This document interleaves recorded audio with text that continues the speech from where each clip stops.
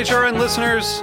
As we celebrate our 15th year, we are deepening our commitment to giving voice to the next generation of food systems storytellers, and we need your help.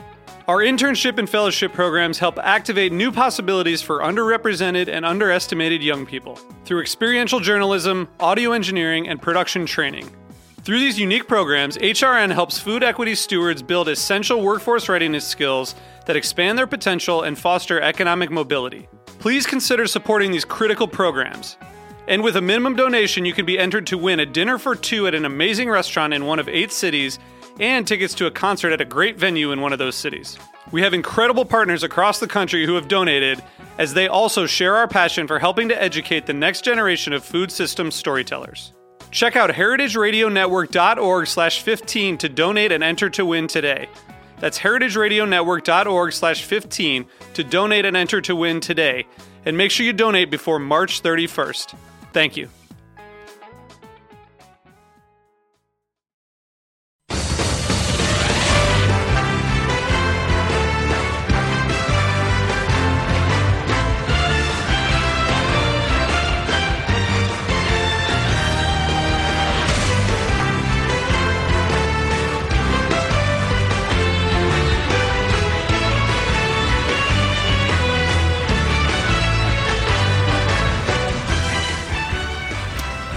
It's Sunday afternoon, and you know what that means. Well, for most people, it actually probably means football or some other sporting event. But for devotees of cheese and the Heritage Radio Network, it's Cutting the Curd. I'm your host, Ann Saxelby, and this episode of Cutting the Curd on Heritage Radio Network is sponsored by Wisconsin Cheese Originals. So thank you to them, and is being produced and engineered by Jack Inslee and Nat Weiner. Our topic today, cheese in the restaurant. And who better to give us the lowdown than Chris Bradley, who is the sous chef and cheese man par excellence at Gramercy Tavern. We'll talk about how a restaurant like Gramercy goes about building a stellar cheese board and what pushed Chris into the world of curds and whey. And today we have a special guest co-host / just guest in general, Mateo Kehler, who has previously been a guest on the show. He's an owner and cheesemaker at Jasper Hill Farm and is going to be all over the sound effects board. So watch out. Or will be in the future. We're gonna practice. We're gonna practice during the break. So welcome, Mateo and Chris. Thanks for coming. Thank you, Ann. Yes. So, Chris, tell me, how long have you been at Gramercy? I've been with Gramercy almost 3 years now. Okay. But I've been in charge of the cheese program for about a year and a half. So, and so the cheese for a year and a half. Now, that was an interesting thing to me. How is it decided in a big restaurant organization like Gramercy who takes charge of the cheese program? It had always been a sous chef, and I think you knew Molly, who had the job before I did. She was the first sort of front of the house person who took that, and I think that was just personal interest. So it comes mostly from someone who has a personal interest, like I did, and then availability. Okay.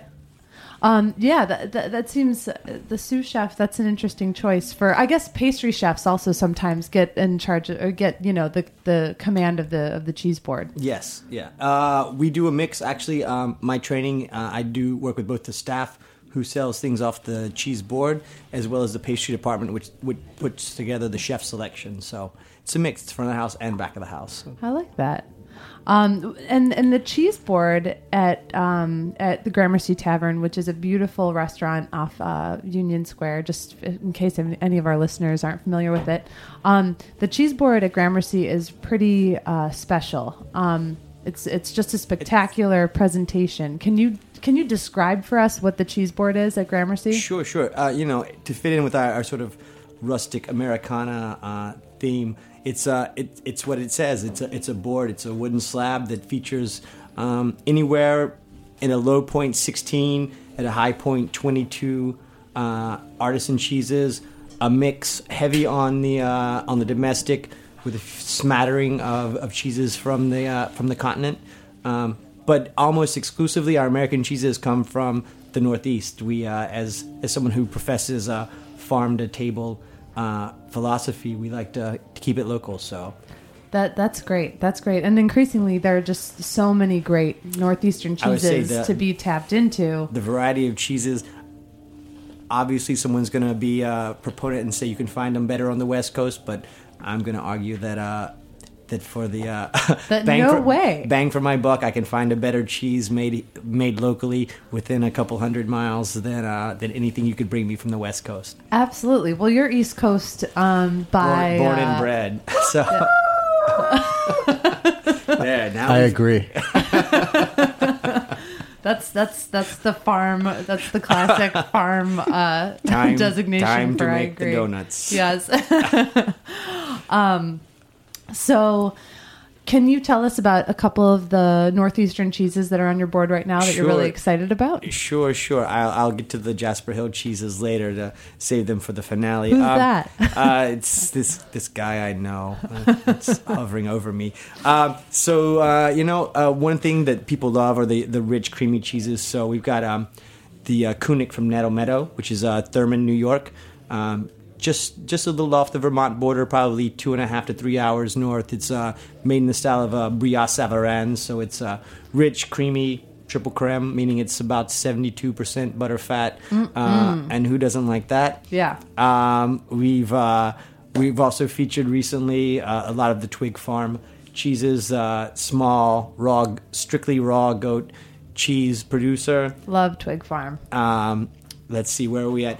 Tarentaise we're featuring right now the Springbrook Farm, winner of its class at ACS this year. Absolutely, that cheese is just great. I mean, for I don't know, for everything, texture, flavor, and for its model complexity that the two guys are trying to bring together of sharing the idea of cheese making between two farms. That's leaps and bounds towards where American cheesemakers should be leading themselves. Yeah, actually, Mateo, maybe you can talk about that for a second.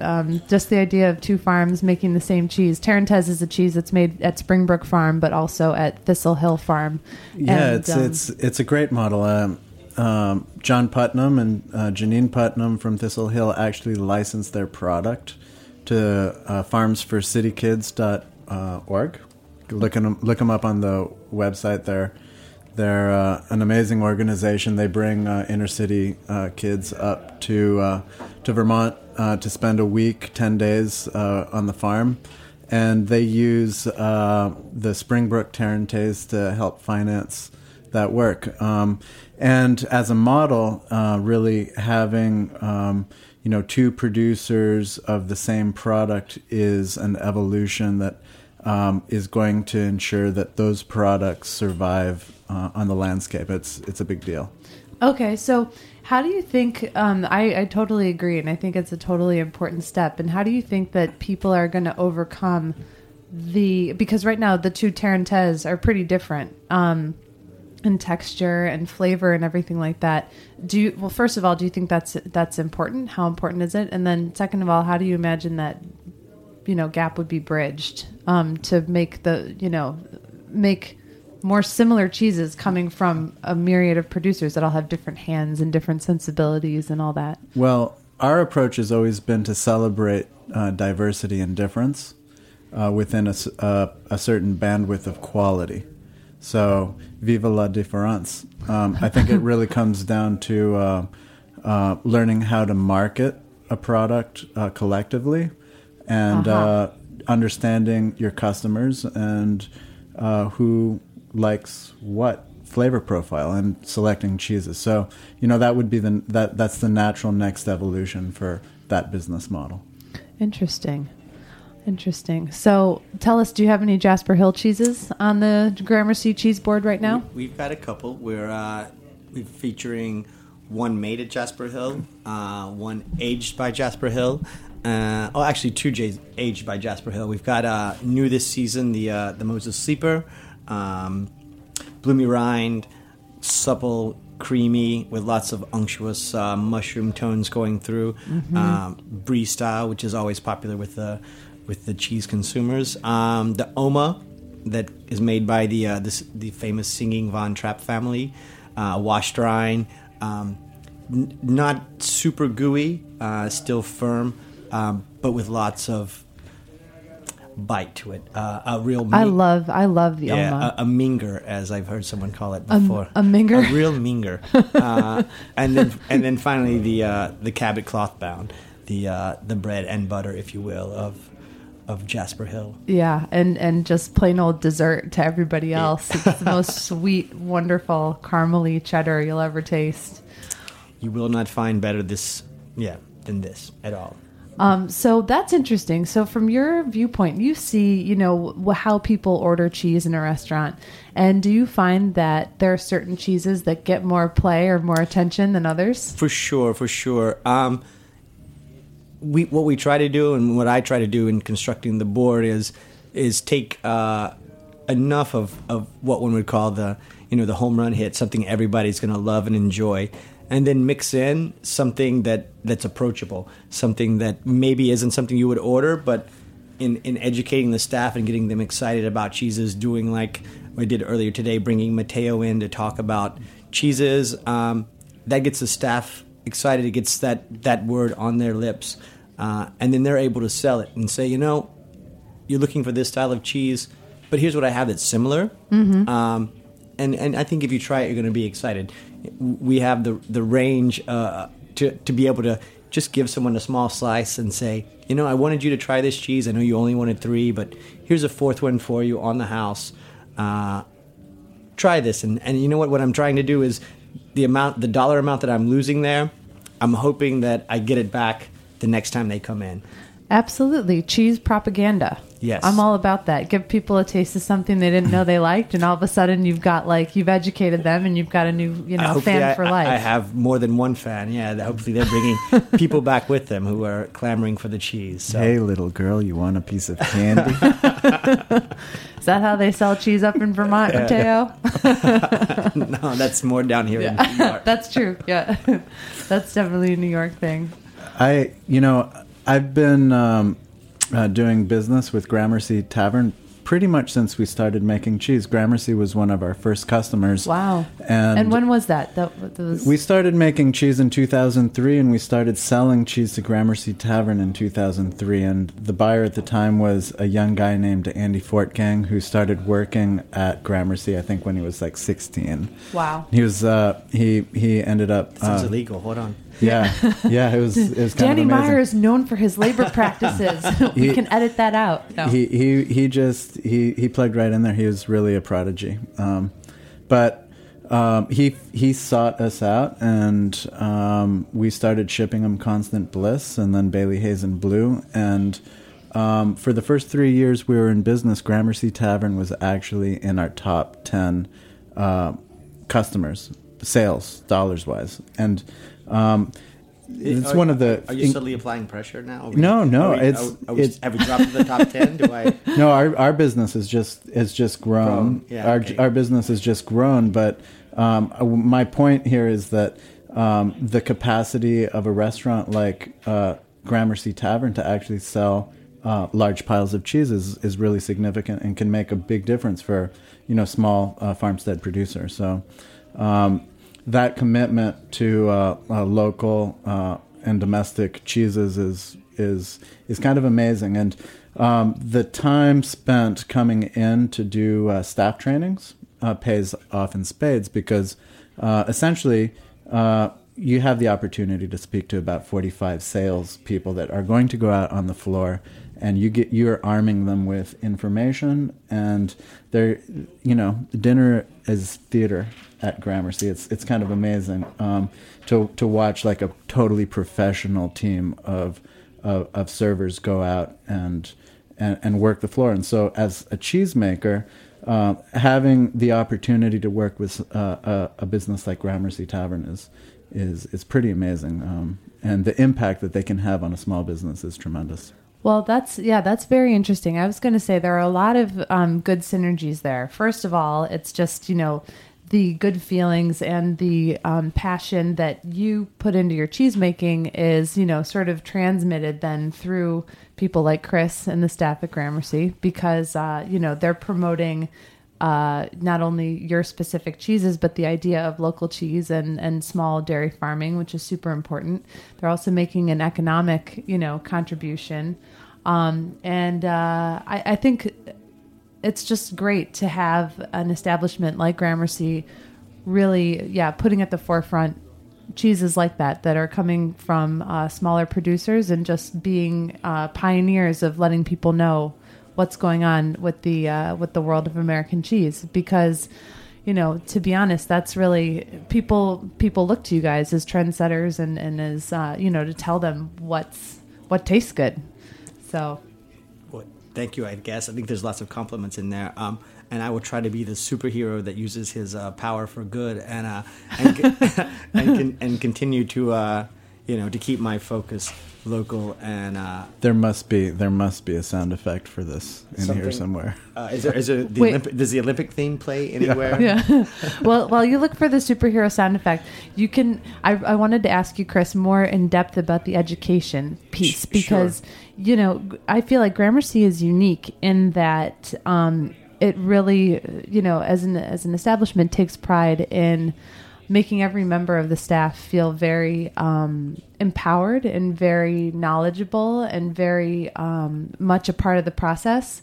And so how have you kind of incorporated those ideas into the cheese program and the sort of different seminars that you organize for your staff? Yeah. So, one of the beauties is because of the way we treat our staff and our customers, and the sort of business model we go after, we have some servers who've been with the restaurant for 15 years since we opened up. So we have a good base to work with. So my job becomes keeping them informed of what we're doing as we move forward, as we make subtle changes on the cheese board. But they have that knowledge base. It's a lot to remember. That's another thing. Well, it's really impressive to come to Gramercy and see 30 cheeses on the board sometimes, and the staff, can remember all of them. But if you compare it to, say, the wine program, where you may have 30,000 bottles, no one knows every bottle. But what I try to teach them is know the groups of cheeses. Let's say the fresh, the bloomy rind, the washed rind, the pressed uncooked, and the pressed cooked, and the blues. And if you know one in each of those groups, anytime someone wants to buy, say, a 7 cheese plate, if you can at least name 8 to 9 cheeses, less than half of the board, you can make a 7 cheese sale, no problem, and a good 7 cheese sale. Yeah. So I think a lot of people are going to be eating entirely Jasper Hill selections this evening at Gramercy. I can see. I just hope I bought enough of the Moses Sleeper to make it last until I get back at work. So Ruh-roh. So I see it moving off our shelves. It's going to be easy to sell with this. The way we got the staff excited today, talking about the future of Jasper Hill. The vision for Vermont dairy farms, and what a cheese like this is going to do for moving forward. Well, I think it's time to take a quick break. So we're going to have a little musica. But when we come back, we're going to talk more about cheese at Gramercy Tavern and how you got sort of interested in the world of fromage. Sounds great. Okay.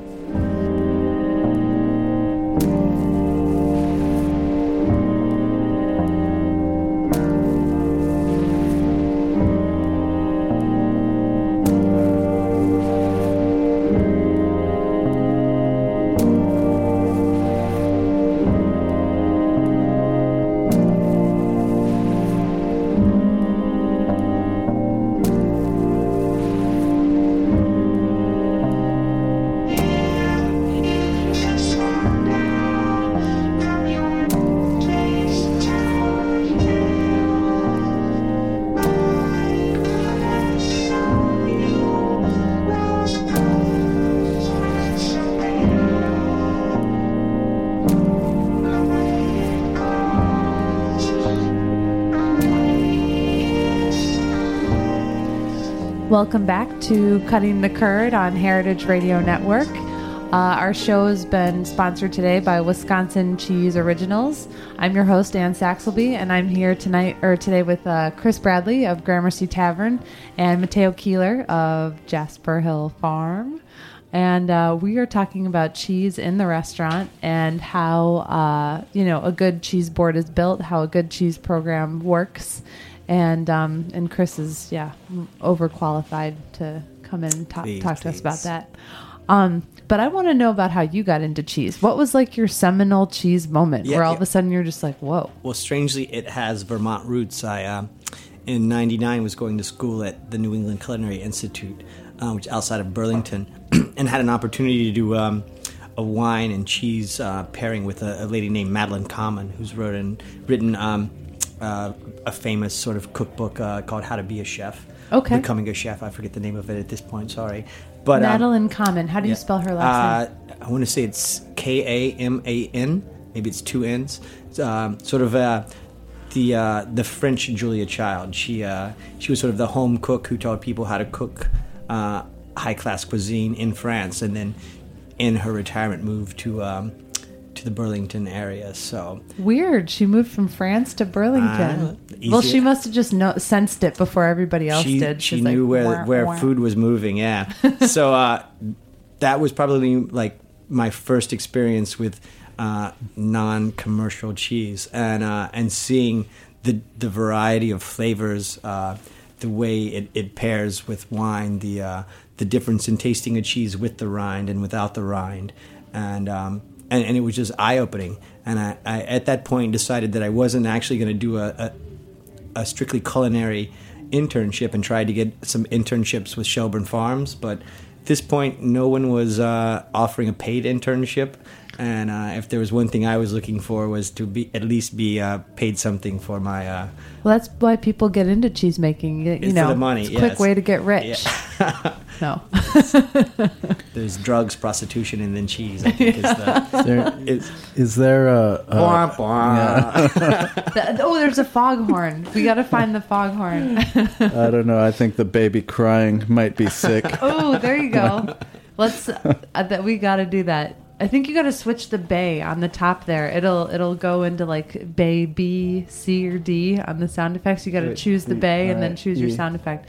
Yeah, let's go E. So this is the sound, everyone, of cheesemakers getting rich while making cheese. 9.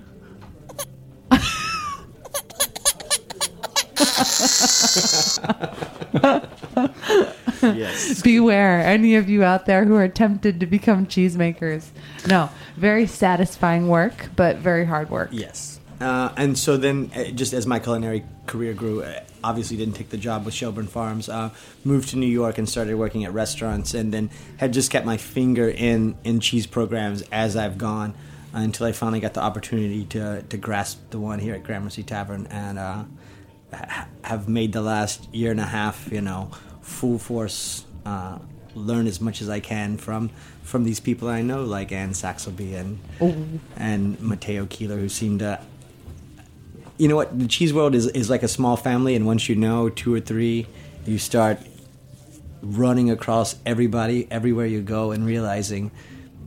It is a small cheesy world. Yeah. But it's good and folks. that world converges at Gramercy. It's kind of cool. Well, I would say this has been a wild week. I've had, I guess there were a lot of people in town to do some promotional things, and I've had quite a few of them roll through Gramercy. Who was in town? Allison from Vermont Cheese and Butter. Okay, Allison Hooper, everybody, an awesome woman, Vermont, goat cheese pioneer in the United States. They're the fairy godmother of cheese making in Vermont. Right, yeah. Yep, she's awesome. I think if you described her as the fairy godmother to her face, what do you think she would say? I've done that. I love it. Yeah. And Allison Hooper just wrote a new book, too, so we should say that. Anyone who wants to know about Vermont butter and cheese and, how to... cook with really excellent fresh goat cheese or fresh dairy products like their creme fraiche and butter. Yeah, the name of the book is In a Cheesemaker's Kitchen. It's a beautiful book. It's awesome. Yeah. We had Dave from Rogue River. Yeah. David the 2 of them were actually Magical Dave. Yeah, Magical Dave. So he was having a magical night last night. We had a great time tasting and eating and giving him the full Gramercy treatment. That comes with a massage. Yes, it does. after dinner. Just the feet, though. You're like a little Kobe beef, and they just like need your feet. So they feed you foie gras and then need your feet. Yeah. Disperse the fat throughout your body. Again, a Cheese World, at least a New York Cheese World celebrity, Tia Keenan. Love Tia. She was a guest on the show once. In last night to have a little bite with some friends. You know what? And I feel horrible. I've forgotten her name. The wife of the maker from Thistle Hill. Janine. Janine was in just the other night. It's been crazy. It's felt like. Well, and for a cheesemaker too, to be able to see their cheeses represented in that way, and Gramercy is always so generous to, their producers and everything. It's just really, I feel like, for cheesemakers, it's just got to be so fun and gratifying and just kind of amazing to come into a place like Gramercy and all of a sudden they are like the celebrities. You guys totally treat them like celebrities, and that's really cool. Janine hadn't, no idea. She didn't introduce herself. No one knew. Mm-hmm. And then she started looking at the cheese board and was talking really, intelligently about what was on the board. And so... and you were like, who is this? Well, that's what the staff... The one thing we have is, the front of the house and the back of the house aren't afraid to talk to each other like they are in many restaurants. And he said, hey, there's this lady who's really knows what she's talking about when I showed her the cheese menu. And you're like, you want to stop by the table and see what's going on? So it took me like all of 2 seconds to say like, so, you seem to know what you're talking about. What's your involvement? And instantly I knew I had somebody highly connected in the world. So Gramercy should give tips to like the CIA and like government, operatives about how to get information and communicate. Yes. It seems like you guys are better at communicating than like all of those organizations. Luckily, we're not so bureaucratic that we don't have to file forms, and we do a lot of face to face. Sure. That is great. Well, so what? I don't know. Do you think that there is cheese in your future? I know this may be a sort of controversial question, but I just feel like I have to ask because you love it so much. And I don't. My career arc has been more towards product based. One thing I do at Gramercy a lot is the charcuterie program. I've started turning in. We love to use whole animals, so I've started turning those bi-cuts into pastrami. I just took my first successful stab at blood sausage, which I couldn't sell, but I can give away to special guests, and it's again one of those things where it's not something you would eat or order on your own, but if I'm going to give it to you, it's going to change your mind. It's going to change your perception of what a good blood sausage is, and. Yeah, I was myself impressed with the end product. Light, fluffy, not too irony like liver, but rich and. That sounds delicious to me. I like blood sausage. I lived in Spain for a little while and ate plenty of that. Yeah. So my career arc has definitely been more towards a product based life, and I love my life at Gramercy because it affords me that. I would say cheese is probably a solid third to half of what I spend my day doing. Wow. On top of expediting and watching the kitchen for the dinner service. So who knows? Cheese will always be part of my future. Very cool. Well, thanks for putting me on the spot. I hope nobody's listening. But you never know because everybody at Jasper Hill is banking on me dragging this guy back to the farm with me. So look out. Well, this is going to be, a long evening at Roberta's, and maybe after a couple beers and a couple pizzas. I wake up in Vermont. You wake up in Vermont. You just don't know what happened. What is that strange thing floating in the bottom of my beer? It's pill capsules. Yeah. Oh, that's yeah. I wouldn't put it past Mateo. I wouldn't put it past. I do recall some town folk in Greensboro saying, I heard you really were doing well with the Bailey the other day. I've been here 2 days. How does anyone know anything about this small town? Oh, that is too funny. Well, thank you so much for coming on the show, and thanks to Mateo for hanging out and rocking on the soundboard. And we're going to have at least one more sound effect before the end of the show. All right, let me see if I can figure this out. See? The aha moment. 3 cheers for cheeses. We will see you next, or in 2 weeks on Cutting the Curd on the Heritage Radio Network.